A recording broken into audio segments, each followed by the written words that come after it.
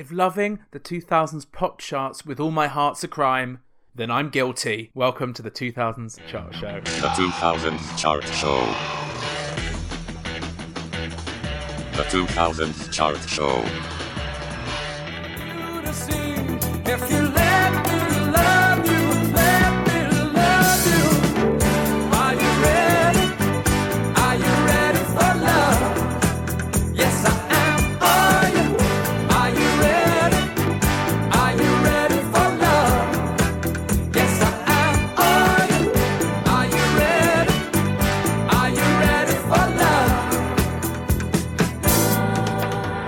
Yes, that's right. Another week, another 40 classic songs from the 2000s on the 2000s Chart Show, the podcast where every week we are reliving the UK Top 40 from 20 years ago.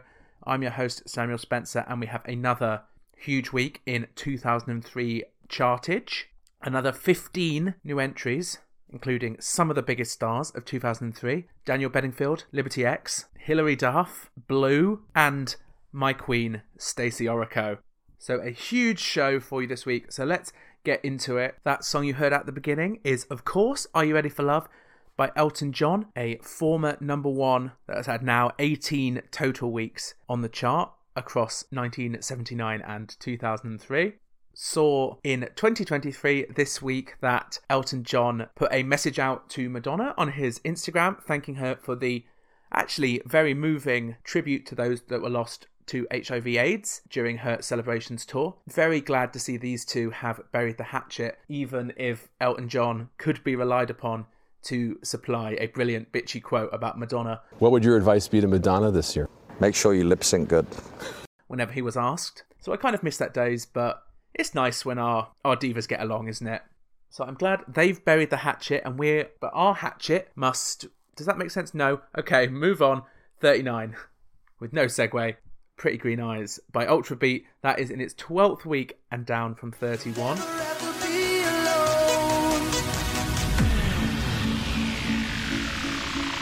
Never have to be alone.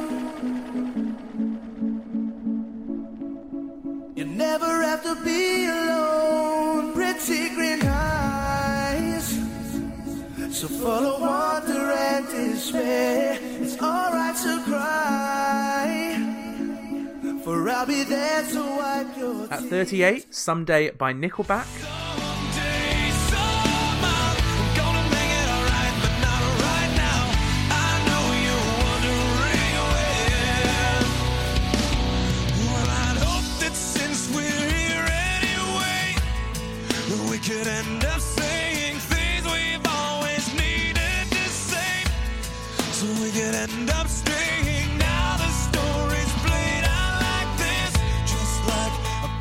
Just about to leave the chart after 6 weeks on the chart, and at 37 is our first new entry of the 15 that we have to talk about this week, and it is Sheryl Crow with The First Cut is the Deepest. When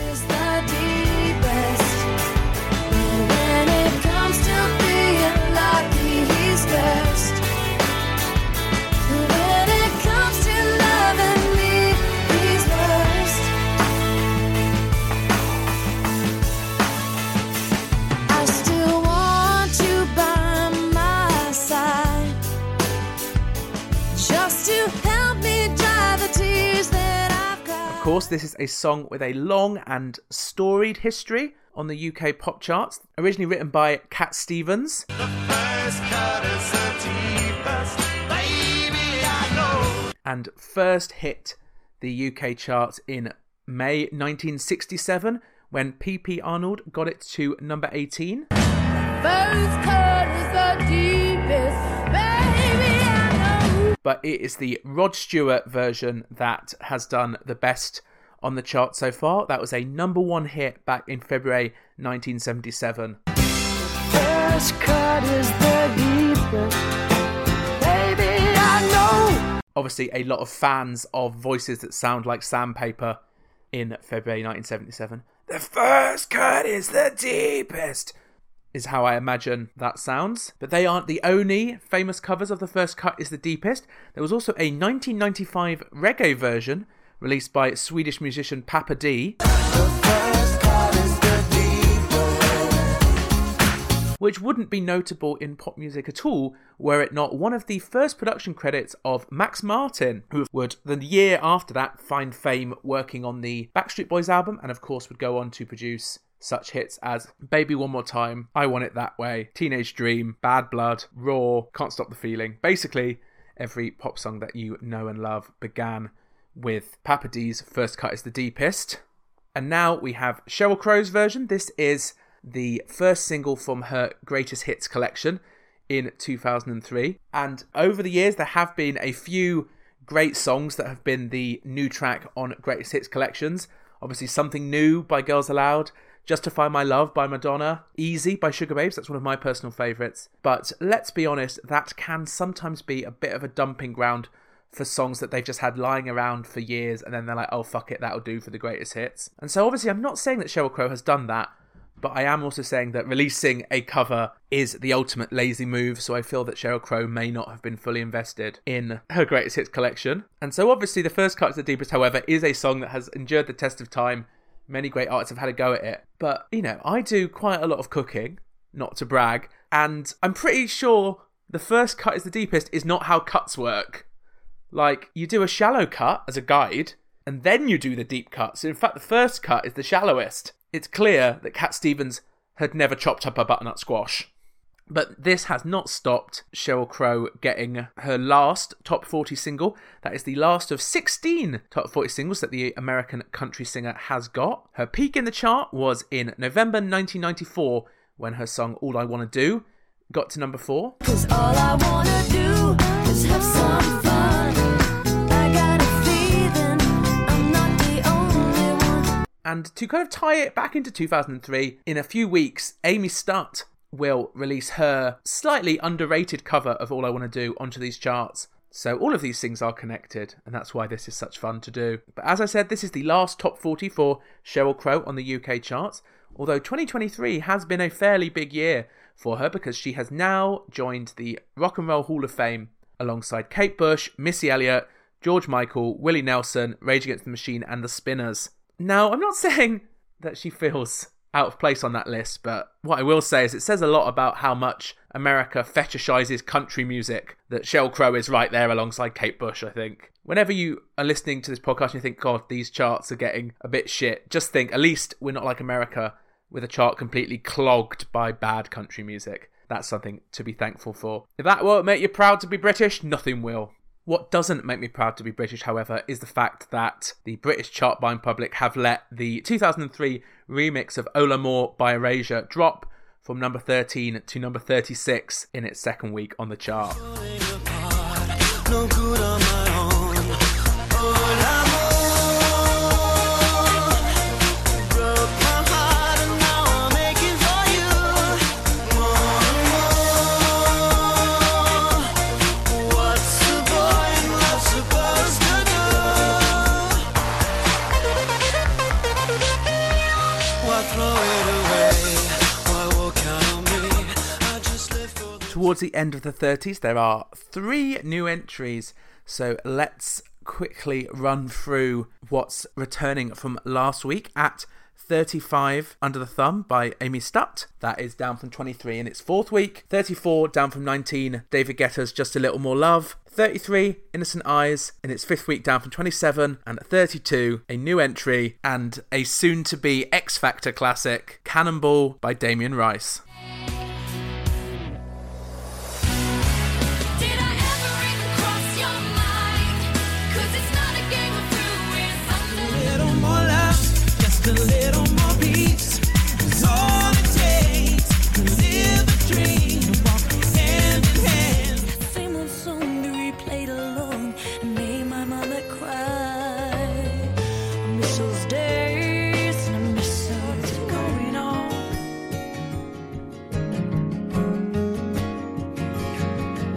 Stones taught me to fly. Love, it taught me to lie. Life, it taught me to die. So it's not hard to fall. Now, there may be many of you out there thinking, oh yeah, Damien Rice, what happened to him?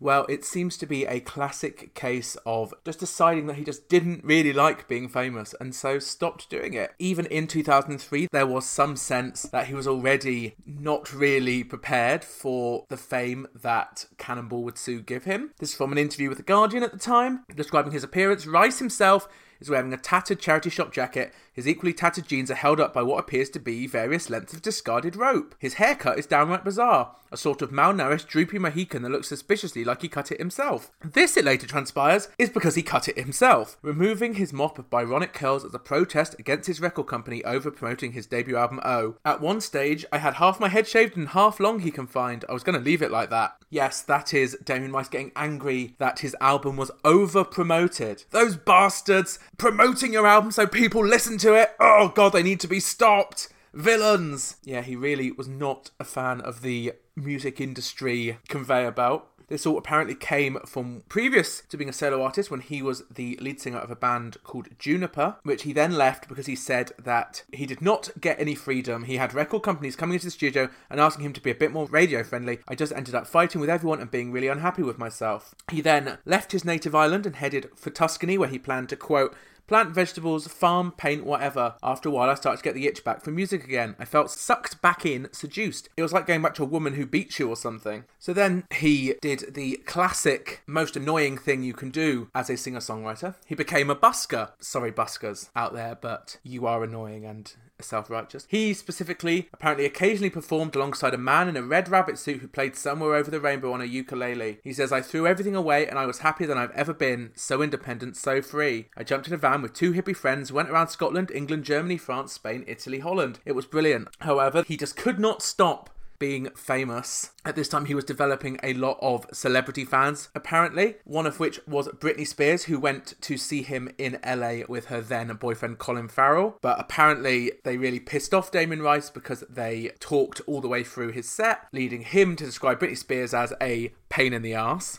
So basically, at every opportunity, he's trying to sabotage his own career.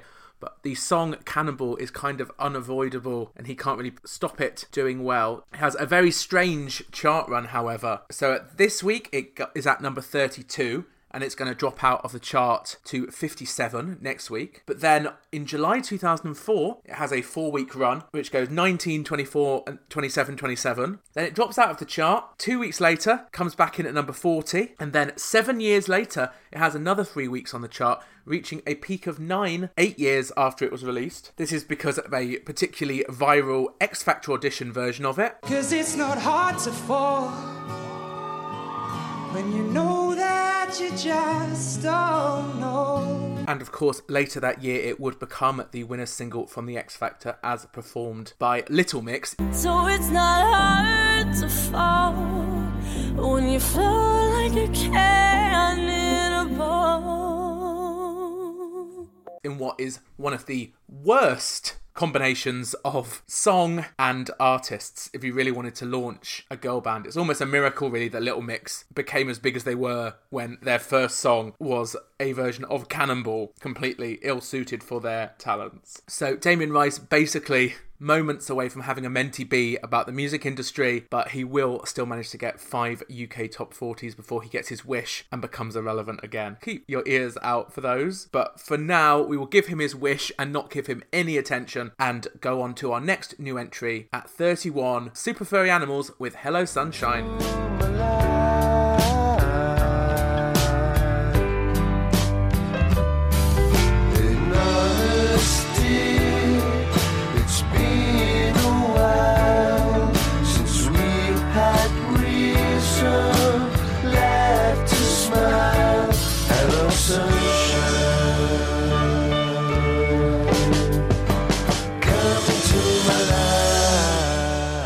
The big thing to know about this song is that Super Furry Animals were offered a 7-figure payout if they used this song in a Coca-Cola advert, but the band refused. Here is what Gruff Rhys, the lead singer, said in an article for the magazine Red Pepper. And I'll just point out that Gruff Rhys is Welsh, before I launch into what is sure to be another stellar accent. A knock on the door and Limberto Carranza, a union rep in his 50s, is ushered in. His quiet testimony moves us like no other. It's about to get quite serious, so maybe I'll stop the comedy Welsh accent. He's worked for Coca-Cola for over 25 years, and as conditions worsened, he joined the Sinal Trainal trade union. From that day onwards, he and his family were targeted by paramilitaries employed by the bottling plant manager. His 15-year-old son was beaten close to death and thrown in a river. He was forced to send his psychologically scarred children to live with relatives far away from home and now barely sees them. At this point, Limberto burst into tears, much to his own embarrassment. He couldn't apologise enough afterwards in this most macho of countries. And so basically after they had that experience, they decided that they could not, in any conscience, take money from Coca-Cola. They said, "We thought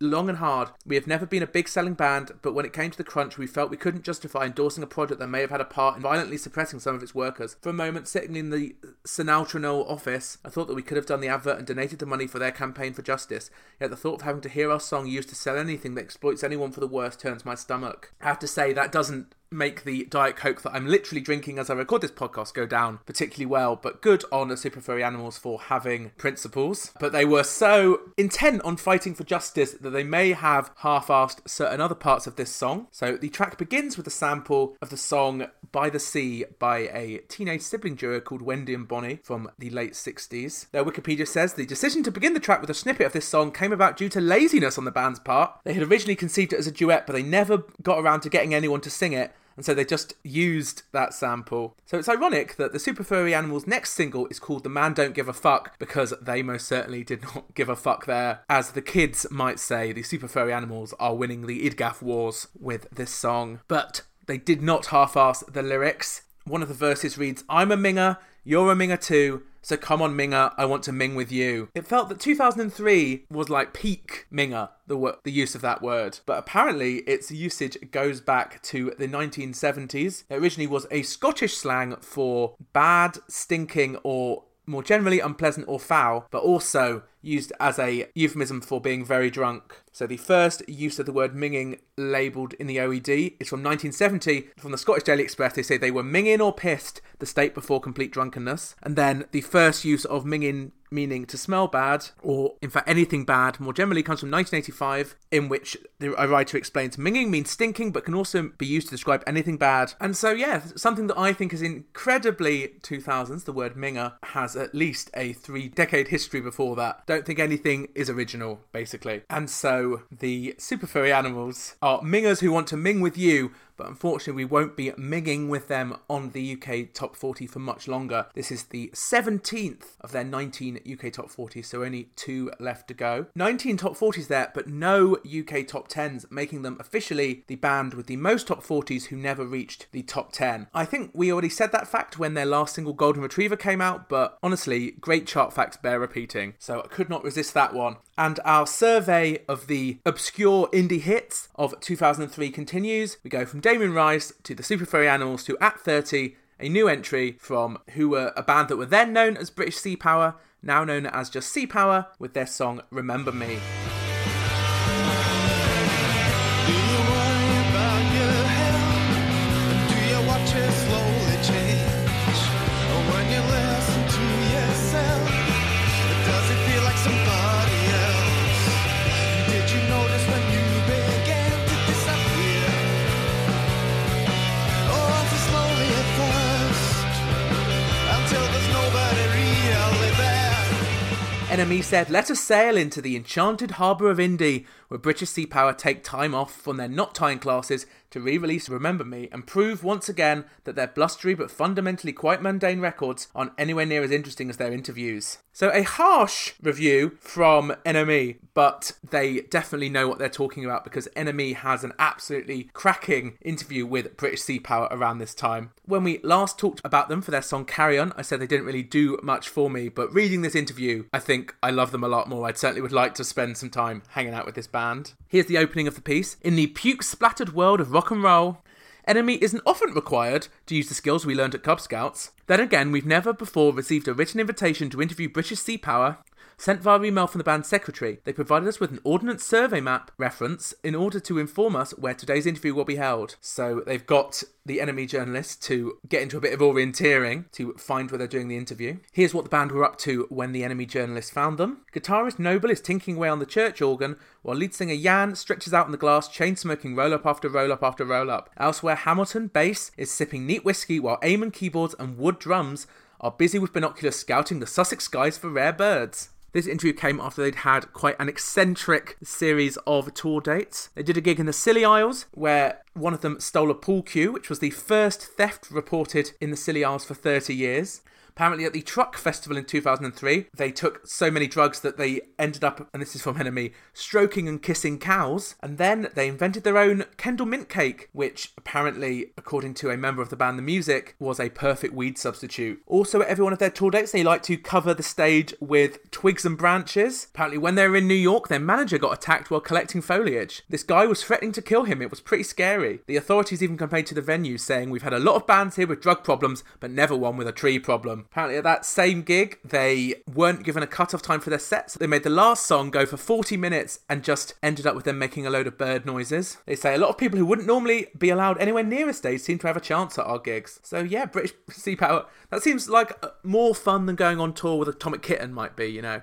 They probably just get drunk on Lambrini and asleep by 10, whereas British Sea Power, you might get arrested for stealing a pool cue, or arrested for collecting a load of leaves, or doing a bird call solo for 40 minutes. All some of my favourite things. British Sea Power, we'll have a little bit more chance to speak about them. This is the second of their 5 top 40 hits, and their chart peak will be their next single, the excellently named It Ended on an Oily Stage. So many of my relationships have ended on an oily stage, but you can listen to the Patreon content for that. We don't have a Patreon yet, but that will be the first episode if we ever do. So British Sea Power at 30, and at 29, in its third week down from 20, Carnival Girl by Texas featuring Cardinal Official. Take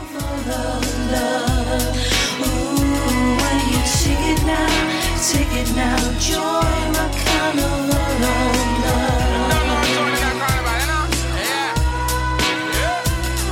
I watch the light there in your eyes. I see the ripples changing size.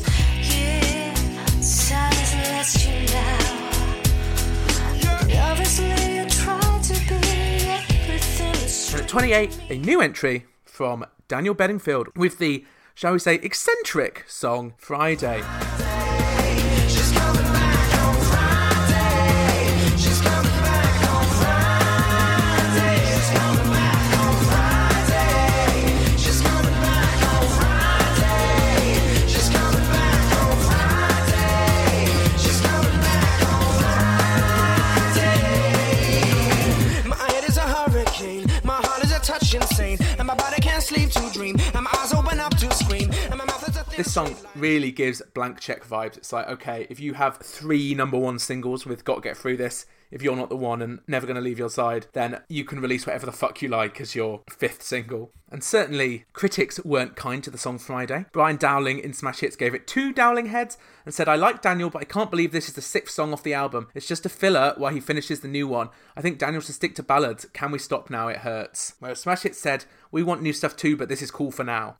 If by cool you mean totally deranged. And totally deranged is a perfect description for Daniel Bedingfield at this time, well known for being what Top of the Pops called the maddest man in pop. Among the people talking about how insane Daniel Bedingfield seemed to be was soon-to-be Fame Academy winner Alex Parks. After Daniel Bedingfield appeared on Fame Academy, she said, "The boy needs to be sedated. He's a nice guy and it was very flattering when he said I should win, but he is a bit of a mad, excitable character." In an interview with Top of the Pops magazine, where they asked him, "Are you really the maddest man in pop?" he said, "No, I'm not, but I think I might be one of the most eccentric. I have no interest in being dull and boring." And yet you released the song If You're Not the One. Fascinating. They ask him, "Have you got any tattoos or piercings?" He says, "No, I don't. Girls with tattoos, I love bum tattoos. The ones right in the middle are insanely attractive. They're really nice." Now, I guess he means like a tramp stamp. But if you say one right in the middle of the bum, I'm assuming that Daniel Bedingfield is sexually attracted to arsehole tattoos. And if he is, good for him. We don't judge here, unless you release bad indie, and then we'll judge you for 20 minutes. Also, weirdly, Daniel Bedingfield slags off his own album in this Top of the Pops interview. They say, "What are your hopes for next year?" He says, "I would like to make a truly good album, which is, I think, unlikely. I don't consider my first album a great record, but the second one is a lot better." The British chart-buying public didn't really agree, in a way that we will get into in the coming months. In Enemy, meanwhile, he offers one of the weirdest jokes of all time. He asks them, "How many Daniel Bedingfields does it take to change a light bulb?" And the answer he gives is, "None. They can cook in the dark." This led to Enemy writing editor's note, we have no idea what this means, sorry. And I too have no idea what Daniel Bedingfield is talking about there. NME also decided to ask Daniel Bedingfield which of the multiples of 100,000 records that he'd sold was his favourite, and he chose 10 by 100,000 and said, when I sold 1 million records, I got to speak to NME for this interview, and I knew that the hair on my chest meant something. To which the editor writes in brackets, question mark, question mark. He says, NME's been strangely behind me. You're like the school bully who has decided not to pick on me. His second favourite multiple of 100,000 is 3 times 100,000. With your 300,000, you know you're not going to be dropped and you won't have to eat Tesco value toast out of a broken toaster that only cooks one side for 2 minutes because that's all the electricity you can afford. In case you're wondering, then in order of 100,000 he sold, his favourites were 5 times 100,000, 9 times 100,000, 4 times 100,000, 6 times 100,000, 1 times 100,000, 8 times 100,000, 7 times 100,000, and his least favourite is 2 times 100,000, with him saying, it's completely insequential. I mean, who can remember being 2 years old? Who indeed? So that's Daniel Bedingfield there, leading us out of the 30s and into the 20s. At 27 now, we have Right There with Chingy, everyone's favourite mumbling rhymer. Swoop down on his prey. I know you popular, but you gon' be famous today. I say, I like the way you do that right there, right there. Switch your hips when you walk and let down your hair, down your hair. I like the way you do that right there, right there. Lick your lips when you're talking, that make me stir, make me stir. I like the way you do that right there, right there. Switch your hips when you walk and let down your hair, down your hair. I like the way you do that right there, right there. Lick your lips when you're talking, that make me stir, make me stir. She be stopping at front neck, just look at her front and back. At 26, we have World Filled with Love by Craig David. And at 25, a former number one in its 13th week on the chart. So over 3 months for Blue Cantrell featuring Sean Paul with Breathe. I realize that now there's no turning back. 'Cause I'm a young heart living in a world filled with love. So when teardrops fall from me like rain from above, I can brush my troubles away. Know that deep down inside, I got sunshine. Let it breathe. So what's that supposed to be about, baby? Get free of the vibe and stop acting crazy. Reminisce on all the good times daily. Why you tryna pose like I be acting shady? You're only lonely when you're home. You ain't got a ride on no loot. Yeah. Then comes the drama. Some other girl is claiming she's going out with you. And with that number one, let's look at some of the big songs that are hoping to get to the same place that Breathe managed to, that all-important number one spot. Last week, Hole in the Head by the Sugar Babes broke the Black Eyed Peas 6-week chart run, but there are plenty of big songs who will be trying to keep the Sugar Babes at that 1 week on the top. Prime among them is the band Blue. Loving you with all my heart's a crime, and I'm guilty. Simon, Duncan, Lee, and a man who, it seems, is currently starring in the O2 Arena production of Mamma Mia the Party, Anthony. I saw a poster of him on the tube. You can look on our Instagram for that. They have, at this point in 2003, had 2 number one albums with All Rise and One Love, and 3 number ones with Too Close, everyone's favourite song about coming in your pants, If You Come Back, everyone's favourite song with Lee Ryan squealing, and Sorry seems to be the hardest word, their duet with Elton John, one of Elton John's 10 totally bizarre number ones. This is the first track from their third album, Guilty, called, you've guessed it, Guilty. Their previous debut singles from each album got to number 4 and number 3, so they'll be hoping to get to number 2 or at least number 1 to continue moving upwards in the world. But they will also have to face the intimidating enemy that is Hilary Duff with So Yesterday. A song that I'd always assumed was in character as Lizzie McGuire, but it seems it isn't. It is Hilary Duff working with the producer of The Matrix, who just had a lot of success with Avril Lavigne. So it's bringing a slightly rockier edge, as much of a rocky edge as Hilary Duff could have. Hilary Duff as yet had not had any singles chart in the UK, so she will be hoping that all of those Lizzie McGuire fans are feverishly buying copies of the song So Yesterday. One of my guilty pleasures, I have to say. She's just a bird who's already flown away. Also, gunning for that number one spot are Liberty X, Kelly, Michelle, Jessica, Tony, the other one, are back. They've had one number one so far with the song Just a Little in May 2002. And the first track from their second album, Being Somebody, was the incredible Richard X collab, Being Nobody. That got to number 3, and so they'll be trying to match that with their song Jumpin', a song that's jumped so hard that it's hurt itself and its G has fallen off. That one's a word one. Think about it a little bit. Our last major contender for the top 10 is a little known rapper, but one that had big backing at the time. He was Eminem's protege. His name is Obi Trice. He got a shout out in the Eminem song Without Me. Obi Trice, real name, no gimmicks. But will this be enough for his debut single, Got Some Teeth, to get to number 1? Well, we will find out as we head into that top 10. But for now, at 24, here is, in its 8th week on the charts, so doing incredibly well, Baby Boy with Big Brothers. Tell me that you love me looking in my eyes. You keep it real with me, I keep it real with you. You keep on loving me, I keep on loving you. Keep doing what you do, I feel your whole aura, and I can't wait to hook up again tomorrow, baby. What? My love for you will never end. You'll always be a part of me, as long as time keeps on passing by. Big Brothers with Baby Boy. And with that, let's head out of the 20s with 3 returning tracks. At 23, in its 4th week, Sundown by S Club 8. 22, down from 7. That's a disappointing drop for a underrated song, Mixed Up World by Sophie Ellis-Bextor. And at 21, down from 8, so a bad drop, but typical of the kind you see with cult bands. All of their fans buy in the first week and then it kind of tails off. Bad Day by R.E.M. I'm a little hard to, 'cause I can only think of you. Hoping that tonight you'll find out what Sundown, Friday twice. I've never felt so long. I want to turn and run. We've got to find a place to go.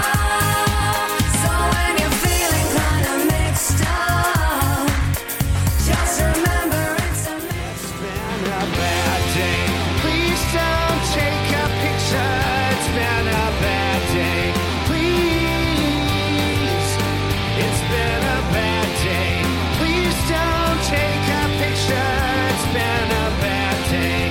Please. That leads us into our top 20 with another 3 new entries in a row, starting with I Can't Let You Go by Ian Van Dahl. Nights are so cold. Can you tell? Tell me how to convince you. Please come back. I won't let you down. I won't let you down.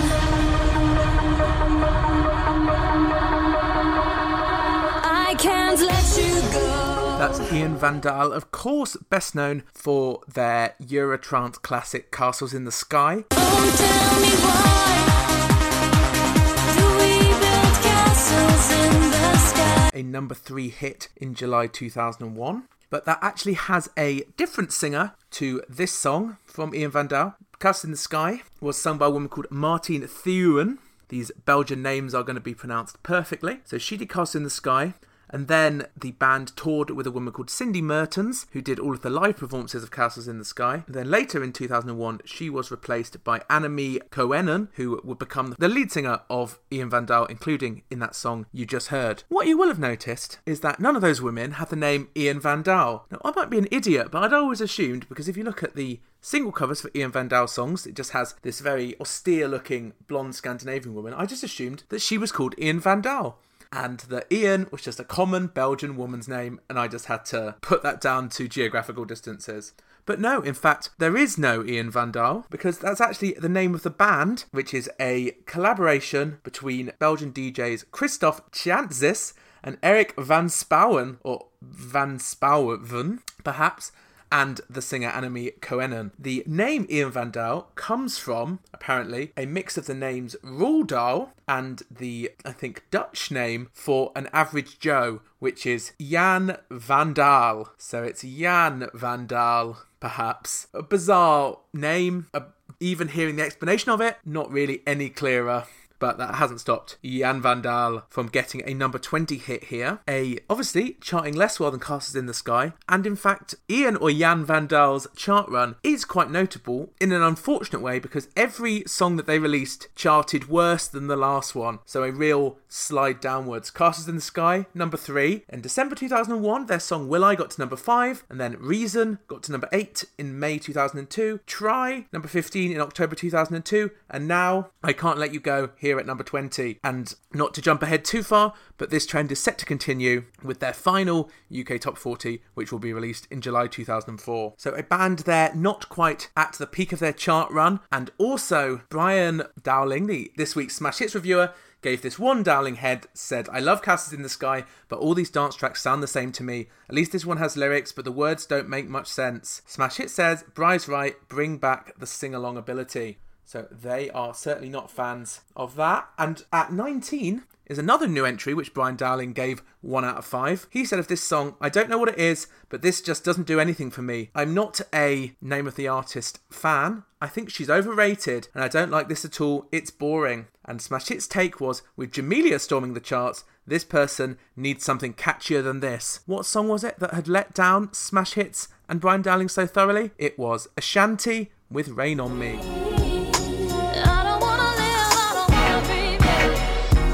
I don't wanna hug my pillow late at night no more. I'm tossing and turning and thinking about burning down these walls. I don't wanna fuel this fire no more, no more, no more. See, I made up my mind 'cause I wasted my time. Ain't nothing here to keep me warm. Yeah.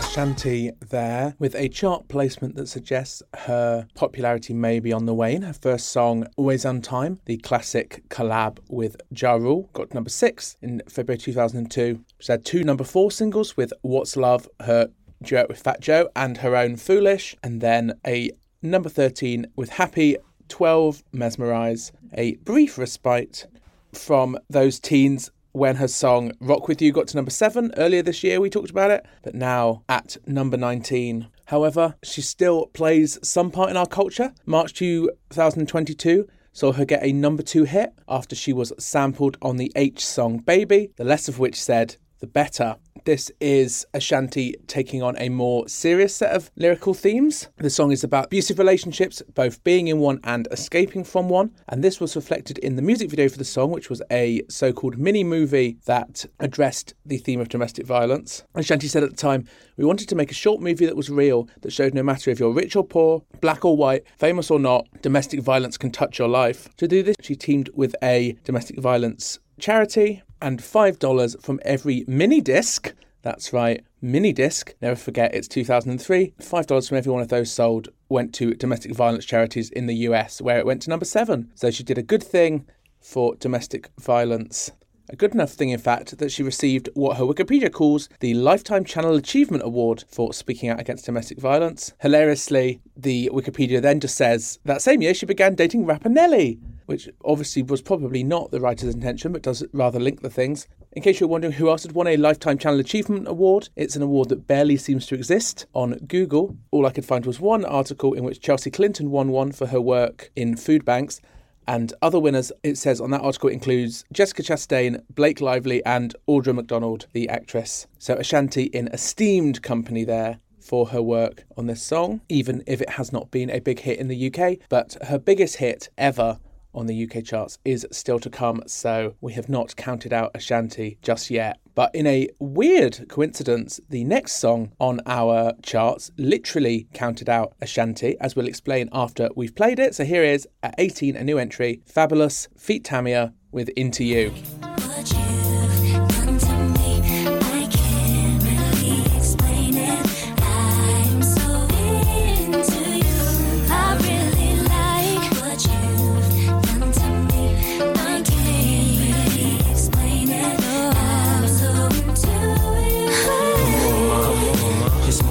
flashing. I would've traded it all in orderly fashion. A villa in Florida, we crashing just off the shore. So, you can hear. as I always do when I'm looking up these songs to get a little bit of initial research, look at the Wikipedia page, and this one begins. Into You is the third single from American rapper Fabulous's second studio album, featuring either Ashanti or Tamia. I thought, either? That's an odd phrase. It's certainly in the UK version, Tamia, but was there another version with Ashanti? It seems that the song originally was a duet with Ashanti, but then the founder of her record label, Irv Gotti, then refused to let her film a music video for the song, which led to Fabulous reaching out to Tamia to do a new version. Ashanti has alleged that this is not the only controlling behaviour that Irv Gotti did towards her. She alleged to BuzzFeed that he would gaslight her, saying, "Nobody wants to record with you, nobody fucks with you like that." She said, "On one hand, he would make me feel like family, and on the other hand, he would tell me nobody even likes you." She then goes on to say, "He would not let me come to the studio to record, he was telling everyone not to record with me." And then when she started dating Nelly, she alleged that he said, "You want to be with Nelly? Go sign to his record label, we don't want you." So it seems they had certainly a toxic relationship. This was all in response to claims that Irv Gotti made that he and Ashanti had had a relationship. And among the people who also leapt to Ashanti's defence was her former duet partner Fat Joe, who basically did the old "why you so obsessed with her" thing, saying in an Instagram live that when you keep ranting about someone 20 years later, it feels like he's not over the young lady, right?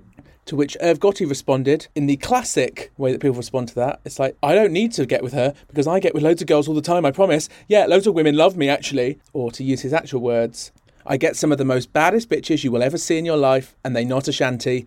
Black, white, Latina, I get bad bitches." So good for him, I guess. In case you wondered who Tamia is, she's a Canadian singer who is, let's be honest, a step down from Ashanti. She had one big hit in the US, which was Stranger in My House. It was a number 10 hit in 2001, got to the lofty heights of 128 on the UK charts. So this is her biggest song on the UK charts by far. And this song got to number 4 in the US charts, so beating Ashanti, but not launching Tamia into international stardom. And honestly, maybe it is a good thing that Ashanti didn't appear on this record, because there would have been a certain irony that she was a champion against domestic violence, working with someone who in 2018 reportedly accepted a plea deal after being arrested for domestic violence offences. The better out of that, the better. This was all in the future, though. Enemy called this one of their singles of the week, saying, "This is an absolutely fucking brilliant single in every way, shape and form. A slow pulse covered in neck-licking sex syrup. Fab is so laid back that he's practically standing on his head, but you'd better not cross him, ladies, oh no. Any dude with ya, he better be kin to you now. I ain't jealous, it's the principle now, I'm so into you," he mutters with breathtaking sang-froid, magnificently, menacingly mellow. What's interesting about this review in Enemy is it is in the singles section, and it is next to Enemy's first review of the song Mr. Brightside by The Killers, a song that is the herpes of the modern UK Top 40 because it just will not go away. Despite only spending 1 week in the top 10 and 1 week in the top 20, it has spent a total of 385 weeks in the top 100, Mr. Brightside.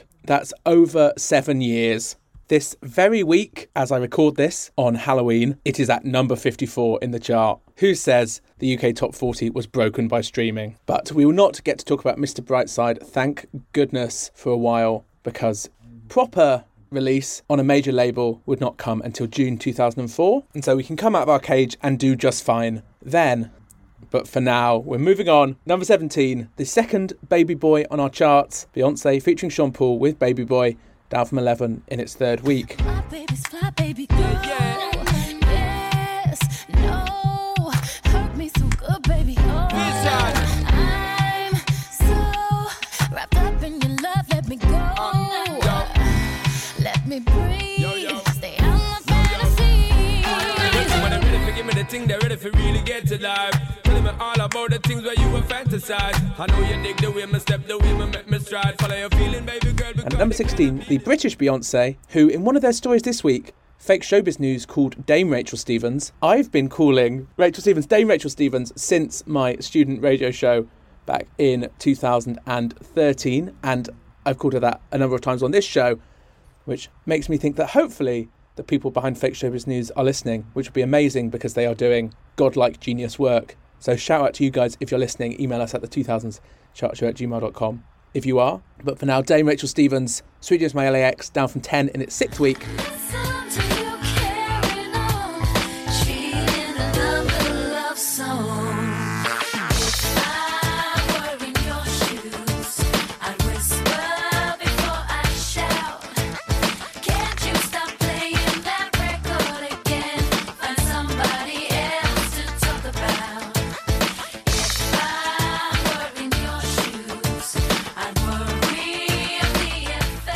15, our next new entry. Last week, we had David Guetta make his first appearance on the chart.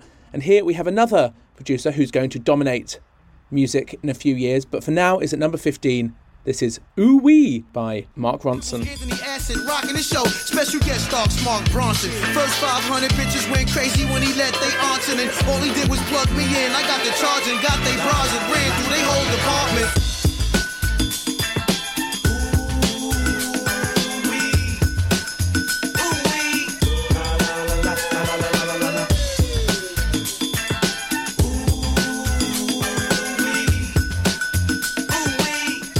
First of Mark Ronson's 11 UK top 40s as a solo artist, although he has only got to number 1 once with Uptown Funk, his duet with Bruno Mars. Although I'm reading here that Fleur East's version of that on the X Factor was so good that it actually physically removed that version from existence. So I guess he didn't have that number 1. Yeah. Okay, Mum, I need to go. Bye.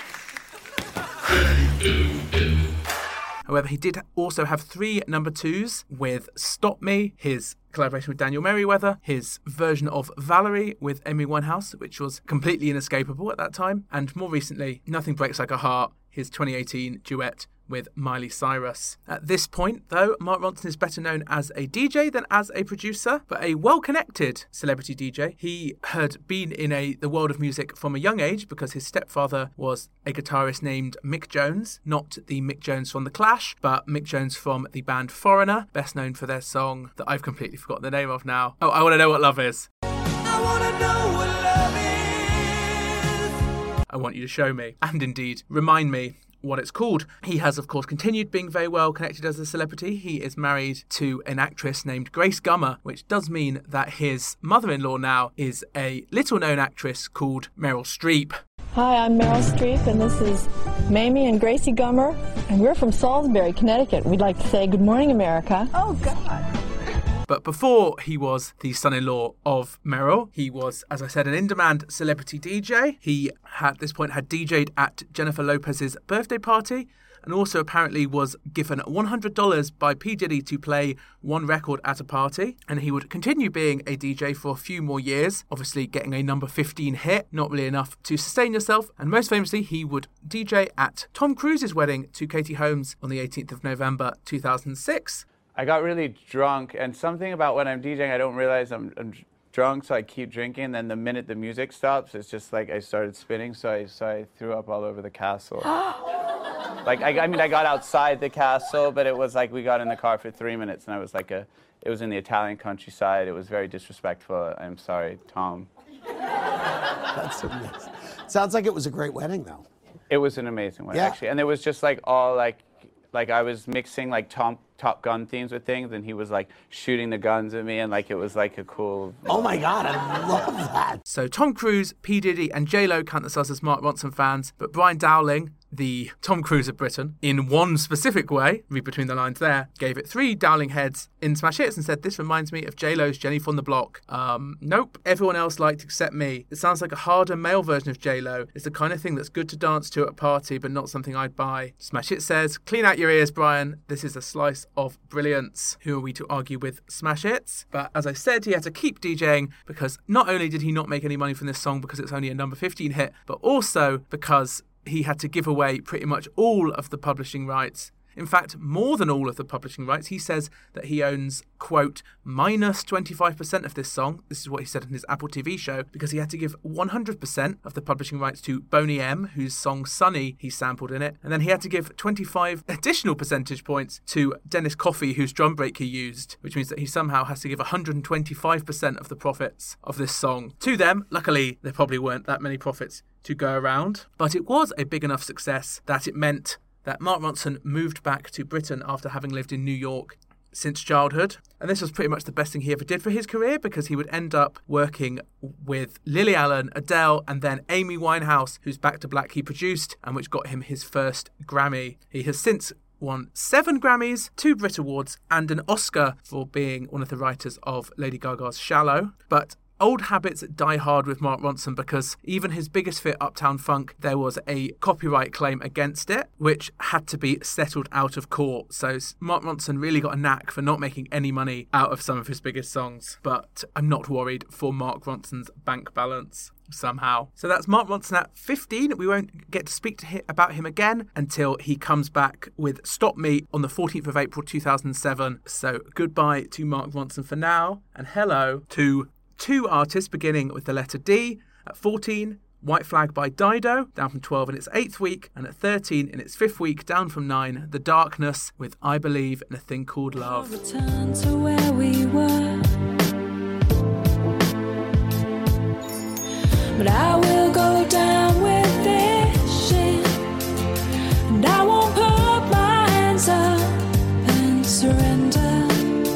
There will be no white flag. I believe in a thing called love. Just listen to the rhythm of my heart. There's a chance we can make it now. We'll be looking till the sun goes down. I believe in a thing called love.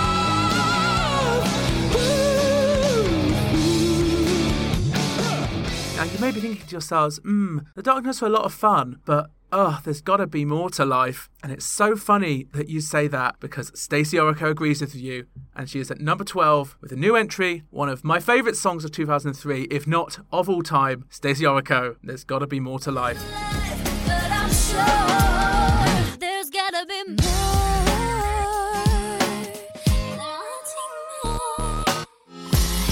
Got the time and I'm wasting it slowly.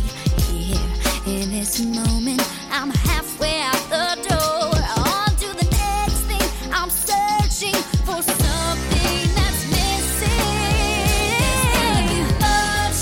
Genuinely, when I speak about the great pop travesties of the UK charts in the 2000s, There's Got to Be More to Life by Stacey Orico only getting to number 12 is right up there. It may be the worst. This song should have been absolutely massive. This is the Where Is the Love by the Black Eyed Peas that we needed, but unfortunately we got the one we deserved, which was the Black Eyed Peas. We weren't the only country to sleep on it, however. The only countries in which it got into the top 5 was New Zealand, where it got to number 3, and Norway, where it got to number 2. So the N countries coming through there for us. It also got to number 5 in the US Christian song chart, a remnant of the fact that Stacey Orico started as a gospel singer who is the child of missionaries. Same as Daniel and Natasha Bedingfield, by the way. And let's say, out of the vaguely Christian songs of 2003, give me There's Got to Be More to Life any day over Never Gonna Leave Your Side by Daniel Bedingfield. Or in fact, the other vaguely Christian songs of the time, like Bring Me to Life by Evanescence, which famously was quite controversial and got controversially stripped from Christian music stores in the US. And in fact, was it this vaguely Christian message that led to this song not doing well? I think it's partly that, and also partly the fact that it's very Britney coded, very Christina coded. It could have easily been on Baby One More Time or the first Christina Aguilera album, which is a problem because those albums at this point are 4 years in the distance. So it clearly was not connecting with the zeitgeist when Christina Aguilera had moved on to Dirty and Britney had moved on to I'm a Slave for You. This is something that Brian Dowling mentions in his 4 Dowling Head review in Smash Hits. I quite liked her first single, and this is better. The video is wicked. There's a lot of solo girls out there, though, especially with Britney and Kylie coming back on the scene, but this is good and you can dance to it. And Smash Hits said, Stacey snuck into the charts with her debut and she'll make much more noise this time. Wrong. Guess again. Insert Family Fortunes sound here. Smash Hits, however, did bestow us with an interview with Stacey Orico in which she was asked, would you eat a live cockroach for £1,000? And she says, for $1,000? I assume that's what she sounds like. Yeah, I probably would. I've eaten a lot worse. Growing up, we lived in the Ukraine. We once ate rat meat by accident. This is true. Stacey Orico did indeed live in Ukraine. When she was 7, her parents' missionary work took them to the country, where apparently young Stacey helped tend to tuberculosis-stricken orphans at a local hospital and lived in a compound that had no hot water. She said, at the time, we took freezing cold showers. It was so cold that when you put your head under the water, it would give you a headache. And apparently this experience taught her that no matter what a person's background is, no matter what language they speak, there are common bonds between people, certain things that we can all relate to. Like, of course, the feeling of there's got to be more to life. Truly, they should have connected with everyone. Obviously, in 2003, we hadn't had the recession yet, so everyone felt they had jobs that had value and that were well paid. You released There's Got to Be More to Life in the era of Uber. It's going to make an absolute killing. By the way, all of those quotes from Stacey Orrico are apparently from a press release. So I don't know why they felt a need to send out a press release detailing her growing up in Ukraine, but they did, apparently. The press PR in 2003, a very different beast than it is today. Apparently she moved to Denver in the United States after a year in Ukraine. Whoever wrote the There's Got to Be More to Life Wikipedia page had incredible insight into this song. Are you ready for this? You're about to have your mind blown by this profundity. Okay, There's Got to Be More to Life conveys a message about a person wanting more from their life. Wow. Who could have worked that out from the song whose title was There's Got to Be More to Life? Thank you so much, Wikipedia writer, for that piece of trivia. So Stacey Orrico here at her peak creatively, if not commercially. Of course, her last song, Stuck, got into the top 10. She will have 3 more UK top 40 singles, but unfortunately she will never again hit the top 20 until my campaign to get There's Got to Be More to Life re-released into the ennui-stricken 2023 ends with her getting a number 1. So look out for that. But for now, she is stuck at number 12, which of course means that we are one place away from the top 10 from 20 years ago. What is just missing the top 10 this week? It is in its second week on the chart, down from 5, PIMP by 50 Cent. Catch a date and come and pay the kid. Look, baby, this is simple, you can't see. You fucking with me, you fucking with a PIMP. I don't know what you heard about me. But a bitch can't get $1 out of me. No Cadillac, no perms, you can't see. Then I'm a motherfucking PIMP. I don't know what you heard about me. But a bitch can't get $1 out of me. No Cadillac, no perms, you can't see. What does that mean for the top 10? Well, it means we have new singles from Blue, Liberty X, Fat Man Scoop, Hilary Duff and Obi Trice, as well as returning songs from Sugar Babes, Jamelia, Kevin Little and the Black Eyed Peas, and this week's number 10 in its second week, down from 6, Maybe by Emma Bunton. Cause he's got plans for the day, and if I want it, there's no one out there for me when you don't need it. There's plenty fish in the sea. Maybe it's nothing, maybe it's all just in my mind. Maybe I'm foolish, maybe it's just a waste of time. But I don't think so. Maybe I definitely know. Why do I keep fooling myself? Why can't I let go? This is not like me, but now I definitely see that maybe, oh, maybe I'm in. And maybe Oh, maybe. Hilary Duff is at number 9.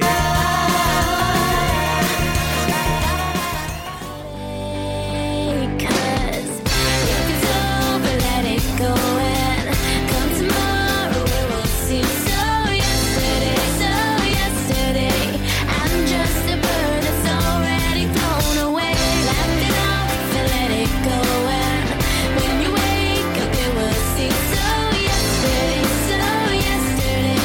Haven't you heard that I'm gonna be okay? So Yesterday by Hilary Duff, new entry at 9. At the time, the ING music critic said the song is like bubblegum ice cream, smooth and sweet at first listen, but the flavour eventually wears off, leaving somewhat generic pop anthems that will most likely be forgotten by the throngs of young girl worshippers as they age along with Duff. Aha, ING music critic, but you forgot about the gays, who never forget a maudlin ballad from a girlie. This is from one of my favourite musical genres, which is weary breakup anthems sung by American girl singers. And in that genre, it is right there among its best, alongside Leave, Get Out by JoJo, and of course Stuck by the aforementioned Stacey Orrico. These are the songs that us young gay kids used to sing to ourselves in the mirror, pretending that we were going through dramatic breakups, when in fact, few of us would date for many, many years. This song inadvertently highlights everything that's wrong with the US charts. So it got to number 1 on the Billboard Hot 100 single sales chart, but only number 42 on the general Billboard Hot 100, which combines sales and radio play, which is why that chart is complete bullshit, because obviously radio play depends on a few elite people deciding on how much they're going to play a song, whereas singles chart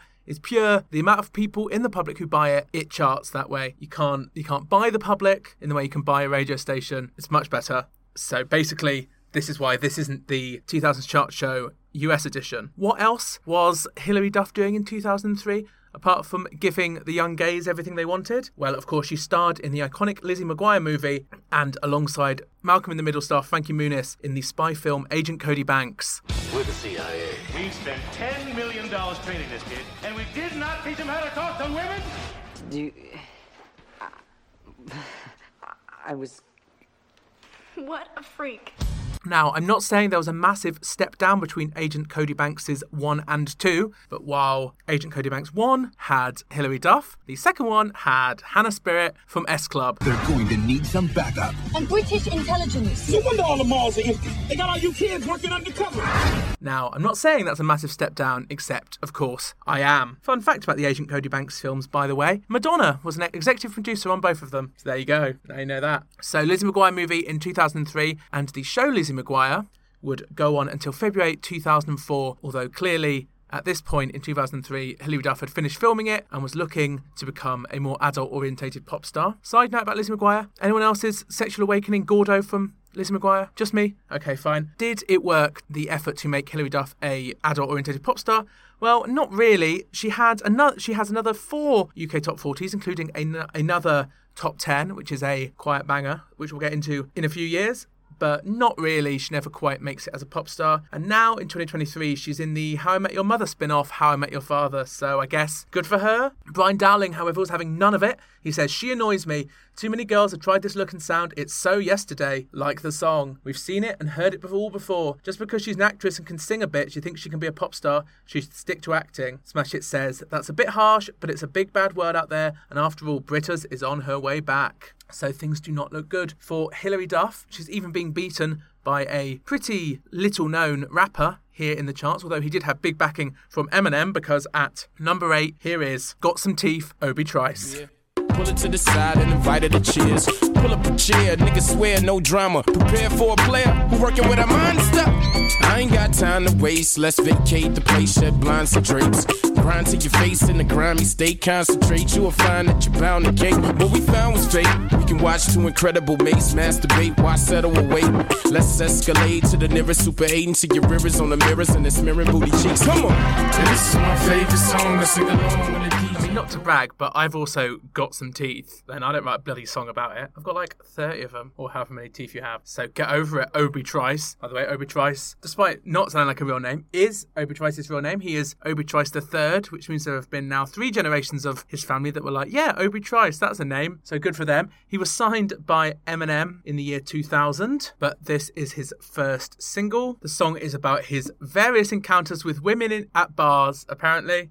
Think of it as Mambo No. 5 if it was misogynist. First he has Veronica. He offers her sex acts outside of a bar. When she turns it down, he thinks about going with someone called Karen, but unfortunately, according to him, she has a sexually transmitted disease and many children with various men, so that doesn't do it for him. But then he ultimately turns it down because she has breast implants. He then leaves the bar. There's a group of women making fun of him, so he fires at them with a gun. Seems very chill. And then the last verse is all about how much he hates obese women. So the name of the song, Got Some Teeth, by the way, comes from the line, if I leave here tonight and I fall asleep and wake up, hopefully she got some teeth. So basically he's getting so drunk that he doesn't notice whether a woman is wearing dentures or not. It's lovely, lovely sentiment. So he got to number 8 with this, but this would be his only top 10 hit. He would have one more song that got to number 32 before his third single could not get into the top 40. In June 2008, Obi Trice would leave Eminem's record company Shady Records due to a concern, apparently, that he was not being promoted properly, which, sure, you weren't being promoted properly, but also you were releasing songs like Got Some Teeth, so you can't polish a turd and you can't sell one either. I guess you can sell one to somebody who's looking for manure, but let's not get into the economy of feces right now. Eminem, however, did try his best to get people to buy Got Some Teeth. He pulled what Enemy called a Willy Wonka stunt, where 3 lucky recipients of golden tickets found in copies of Obi Trice's album got to hang with Eminem when he lays some dope grooves in the studio. That's quotes from the press release. I'm not saying dope grooves in the studio just naturally. Enemy said of this song, Eminem's the producer here, replaying his own without me and adding a load of sound effects that could have been taped off the Cartoon Network. Obi seems to be having an excellent time, but prospective partners be aware he likes non-fat girls with their own teeth and no VD, the little charmer. So yeah, very much an artist that a big star tries to get off the ground and kind of fails. In that way, he's very much the rap Jonathan Wilkes, the flatmate of Robbie Williams that he desperately tried to turn into a thing. So the difference between them, of course, is that Jonathan Wilkes now owns a performing arts studio in Swindon, which to my knowledge, Obi Trice does not, although it would be fun if he set up a rival performing arts studio in Swindon. I can see the ITV show now. For now, Obi Trice is at number 8. Beating him in the chart in its 6th week in the top 10, doing incredibly well, Jamelia with Superstar. Baby, take a look around. Everybody's getting down. Deal with all the problems later. Bad boys on their best behavior. There's something about you. Let's keep it moving. And if it's good, let's just get something cooking. That leaves us with just 3 new entries. We have Jumpin' by Liberty X, Be Faithful by Fat Man Scoop, and Guilty by Blue. One of them is at number 6 this week. New entry, and here it is. Come on, everybody say, oh, oh. This time I'm gonna get it right. We're gonna dance on the morning light. All the boys and girls are right tonight. Come on, everybody say, oh, oh. Everybody's jumping on the party's jumping. We're gonna go crazy, baby. Now you heard it, let me see you work it. Everybody say, oh, oh. Everybody's jumping on the party's jumping. Move my body. So that's Jumpin', Jumpin', apostrophe. Where has that G gone? Well, it's turned around and turned into a number 6, and that is where they are in the charts. Yep, sure. This makes Jumpin' the first Liberty X single not to get into the top 5 since Doing It. Their second single got to number 14 in December 2001, although they will manage to have one more top 5 hit before they stop being a chart concern by 2006. But for now, they're still flying high as one of Britain's, I was going to say Britain's greatest pop bands, but one of Britain's pop bands. That's all we can say about Liberty X. They were living a fun life though. Apparently their album launch after party left them with a £3,000 bar bill, and that's 2003 prices, so that's a lot of Bacardi Breezers. And they were all over the music press, still being pushed hard by their record label. In Smash Hits, they were asked, what would you never ever eat? And Tony from Liberty X said, dolphin. I went to Barbados for a holiday, and on the last evening there was a big dinner where the only choice was dolphin. I just couldn't eat it. So good for Tony. Michelle Liberty X, meanwhile, had to give an embarrassing story for Smash Hits. She said, I accidentally flashed my knickers at the X-Men 2 premiere. The photographer managed to get a picture up my skirt. He caught me just as I was getting out of a cab and I was being so careful. It just shows how careful you have to be. Photographers are always trying to put their cameras up girls' skirts. It's really embarrassing, particularly if you're wearing frumpy underwear. Ah yes, the upskirt photo, a scourge of 2000s era paparazzi that is now actually illegal to do. So in some ways, culture has got better since 2003. Smash Hits also asked them whether they regretted not getting into Hearsay, which, seeing as Hearsay had broken up by this point, I can imagine they were thanking their lucky stars. Kelly, sticking the knife in, says, when Hearsay split up, we were in Mauritius by the pool drinking cocktails. Our manager came downstairs and said, guess what? Hearsay have split up. I just tutted, oh dear, and ordered another cocktail. Yes, Kelly. Of course, Kelly knows her way around a flop band, however, because she is married to one of 888. Newsround also asked them about their new song, Jumpin'. They said, Jumpin' is more edgy. Is that your new musical direction? To which Tony replied, we don't necessarily plan a distinct direction for our singles on our music. We just go into the studio and write loads of songs. And Jumpin' we chose as a single because it just worked well on the tour, and it's the kind of song we want to sing. We don't really have a master plan. Interesting there, saying you go into the studio and write a load of songs. Do you write a load of songs, Liberty X? Because you certainly did not write Jumpin',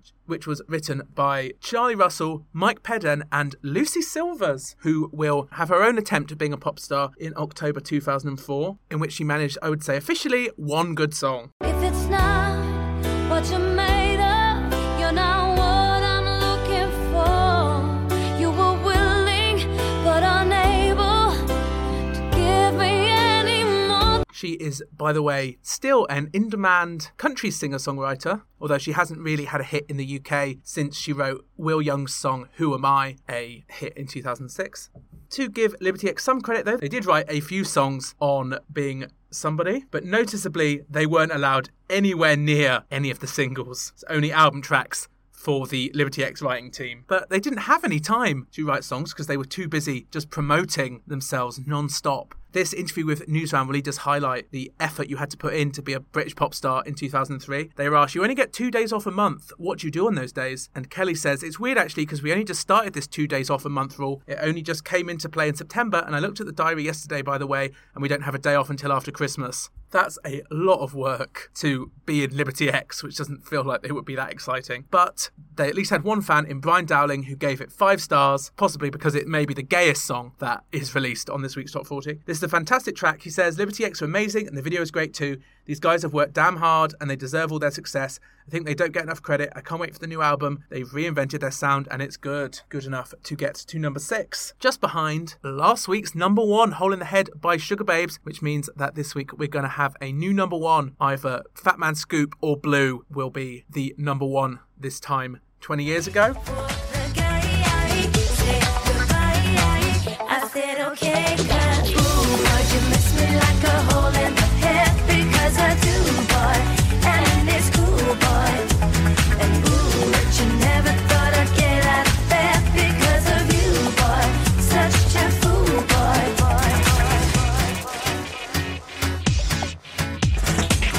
11 hours on a brand new day. By the way, the reason that Hole in the Head by Sugar Babes is so good is because it's written by who else? Xenomania, the people who made Girls Aloud what they were. And so were the Sound of the Future, that at this point they were working on both the Sugar Babes and Girls Aloud songs. Truly dominating the pinnacle of British noughties pop. According to the officials chart, Hole in the Head is the 6th biggest selling Sugar Babes song of all time, which actually makes it the 2nd worst selling Sugar Babes number 1 and the 6th best selling Sugar Babes song of all time. Their lowest selling number 1, Walk This Way, their collaboration with Girls Aloud, where a male iconically says the words, I took a big chance at the high school dance, like she's Camilla Parker Bowles. By the way, the songs that beat Hole in the Head as the biggest selling Sugar Babes songs are at 5, Round Round at 4, Freak Like Me at 3, Too Lost in You, which will be a single for them later in 2003, at 2, Push the Button, and their biggest selling song of all time, the song that is the finale of all their live dates now, About You Now. By the way, pretty amazing that Too Lost in You is at number 3 there, seeing as it only ever got to number 10.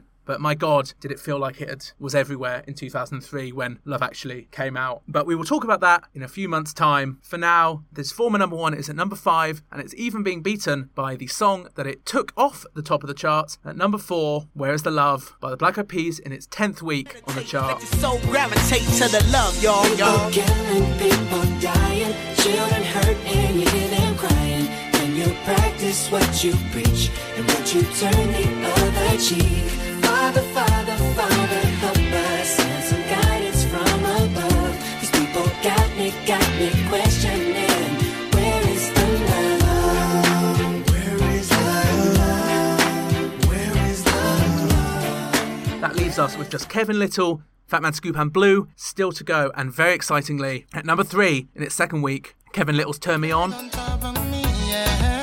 But if you think you're gonna get away from me, you better change your mind. You're going home. You're going home with me tonight. Let me hold you, go caress my body. You got me going crazy. You turn me on, turn me on. Let me charm you, go wine order on me. You got me going crazy. You turn me on, turn me on. Which means Blue and Fat Man Scoop are fighting out for number 1. Who has got that all-important top spot? Well, let's get Wes to count us down to number 2. Hiya, I'm Wes, and here is this week's official Top of the Pops Top 20. 20's brand new, Ian Vandal, I Can't Let You Go. 19's new, Ashanti, Rain On Me. New at 18, Fabulous, featuring Tamia, Into You. 17's Beyonce, Baby Boy. 16's Rachel Stevens, Sweet Dreams, My LAX. Mo Ronson's brand new at 15, Ooh Wee. Dido, White Flag at 14. 13, The Darkness, I Believe in a Thing Called Love. 12 is brand new, Stacey Oricote, There's Gotta Be More to Life. 50 Cent's at 11, PIMP. At number 10, Emma Maybe. Brand new at 9, Hilary Duff and So Yesterday. New at 8 is Obi Trice and Got Some Teeth. At 7, Jamelia, Superstar. New at 6, Liberty X, Jumpin'. Sugar Babes Holding the Heads at 5. At 4, The Black Eyed Peas, Where Is the Love. Kevin Little's at 3, Turn Me On. And Blues at 2, New with Guilty. Tell the truth, what am I supposed to do? All I wanna do is speak my mind. If it's wrong to do what's right, I'm prepared to testify. Loving you with all my heart's a crime, then I'm guilty. That's right, if getting to number 2 in the UK singles charts was a crime, then Blue are guilty. So this is the highest selling of the lead singles from Blue's albums, but this was not enough to get it to number 1. I like to think of this song as a secret sequel to the song All Rise. Of course, that song, everyone's favourite song that compares being in love to a legal trial, and now in this song they have been found guilty. They should have done a third song to complete the trilogy called Custodial Sentence, but unfortunately they didn't. Although that is exactly the kind of mad shit that Blue might have done, because if the 2003 pop magazines were full of anything, it was stories of how mad Lee Ryan was. Told the Pops called him the maddest person in pop, beating Daniel Bedingfield to the spot. They say whether it's his mad comments about whales and dolphins or his claims that he'd like to snog an alien, Lee's almost dominated the headlines, and recently his arrest for drink driving has got him into even more trouble. He was even caught kissing his dad's ex-girlfriend at his dad's wedding. Bandmate Ant admits, I've known Lee for years, and believe me, he's a nutter. What exactly did he say about whales and dolphins? I wonder if that's made it onto the internet. So here's what he said about whales and dolphins. Apparently it was related to the September 11th attacks in 2001. Asked about the attacks, he said in a interview, what about whales? They are ignoring animals that are more important. Animals need saving, and that's more important. This New York thing is being blown out of proportion. Who gives a fuck about New York when elephants are being killed? He was, of course, forced to issue an apology for that and had to donate the royalties for his next single with Blue to the Twin Towers Fund. And very unfortunately for him, the next single ended up being If You Come Back, which what ended up being their first number 1 single. So Lee making a bad financial decision there by saying that the death of whales were more important than what happened in 9/11. He went on to explain this when he was on Celebrity Big Brother. He said, I said, fuck New York, think about the elephants, the whales, the dolphins, and the Sun said that I said, who gives a fuck about New York? I never said that. I said, fuck New York. That's not actually differently. Why can't you as a newspaper talk about how there's tigers nearly extinct when you don't talk about shit that's actually going to help the world instead of talking about shit that's going to promote a fucking war? So there you go. He would also say of these words at the time, I'm not good with words and I get mixed up. And certainly he was giving a whole array of mixed up quotes at this point. He told another reporter, for example, that he likes to wet the bed to stay warm, leading the Blue press people, maybe the hardest working press people in the land, to have to tell Top of the Pops magazine, Lee was only joking when he said that. At least I find it very hard to believe he was being serious, but you never know. Lee Ryan, a fascinating character, and so if he had the reputation for being a little eccentric, shall we say, in interviews at this point, Duncan James had a reputation for being a bit of a womanizer, which is ironic because we now consider him much more of a gay icon since he came out as bisexual and has been in a long-term relationship with a man. But certainly this was from no want of trying and sleeping with various women. At this point, there was a rumour going round that he was in love with the much-missed celebrity socialite Tara Palmer-Tomkinson, but that she refused to date him because he was a commoner. The press people said of that, no, that's not true. Duncan and Tara are very good friends and have set up a TV production company called Meltdown TV together. They're joint MDs, so they're both very committed, and when you see snaps of them out and about, they've probably just had a business meeting. Just check if Meltdown TV is still going. This way you find out that he's made £1 million from inventing Love Island or something, isn't it? Somehow I feel that's unlikely. Nope, doesn't seem to be anything about it online, so who knows what happened to that. He was also caught snogging pretty much every 2003 pop girlie. He has snogged Michelle from Liberty X, a model named Janine Boozy, Katie Price, Suzanne from Hearsay, and the Saturday Show presenter Danny Bear. Katie Price said of him, he was a little overeager. His kisses were so wet, it was like I was snogging my dog. So Blue, certainly always a messy band, although I'm looking forward to seeing Anthony from Blue in Mamma Mia the Party, which he really is doing. That wasn't a joke. He is definitely in that poster, and it is fairly close to where I live, so I might have to check it out. But none of this was enough to get them to the number 1 spot, taken by Fat Man Scoop with his song Be Faithful. Enemy says his song features an excitable DJ on the verge of a coronary. This pretty much sums up Fat Man Scoop's Be Faithful. By the way, Family Fortune style, if you got 100 people in the room and played them this song and asked them what it was called, none of them would tell you it was called Be Faithful. A song that had been going around the underground club scene in America for 5 years at this point, when Fat Man Scoop had been working as a hip-hop producer, club DJ and radio DJ.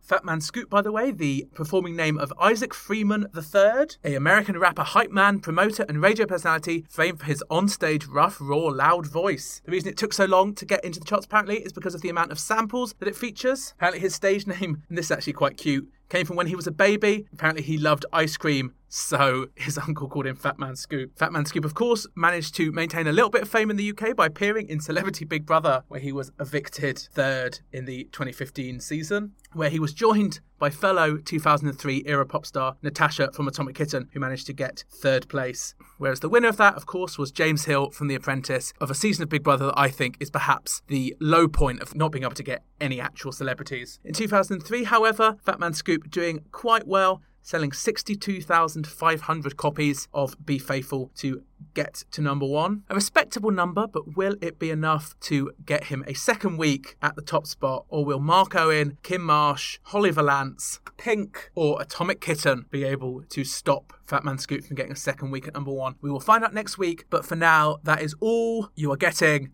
of 2003 goodness. If you know anyone who you think would enjoy this deep dive into the weird world of the British music charts 20 years ago, please recommend it to them. Any positive reviews you can give to us on any podcast platform really help us get discovered, which is amazing. You can follow us on Twitter for as long as it lasts at 2000s Chart Show, at Instagram at the 2000s Chart Show, email us at the 2000s Chart Show at gmail.com. But for now, this week's number 1, if you've got short hair, put your hands up. If you've got long hair, make noise. If you've got a cunty little bob, you're exactly the kind of listener that we want. Be Faithful, Fat Man Scoop. See you next week. All the good looking women sing along. I can't hear y'all.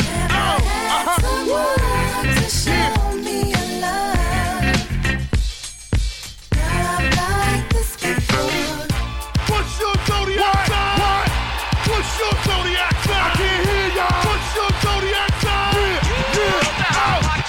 If you got long hair, get your hands up. If you got short hair, make noise. If you got long hair. MGM Pictures presents Now this is gonna hurt.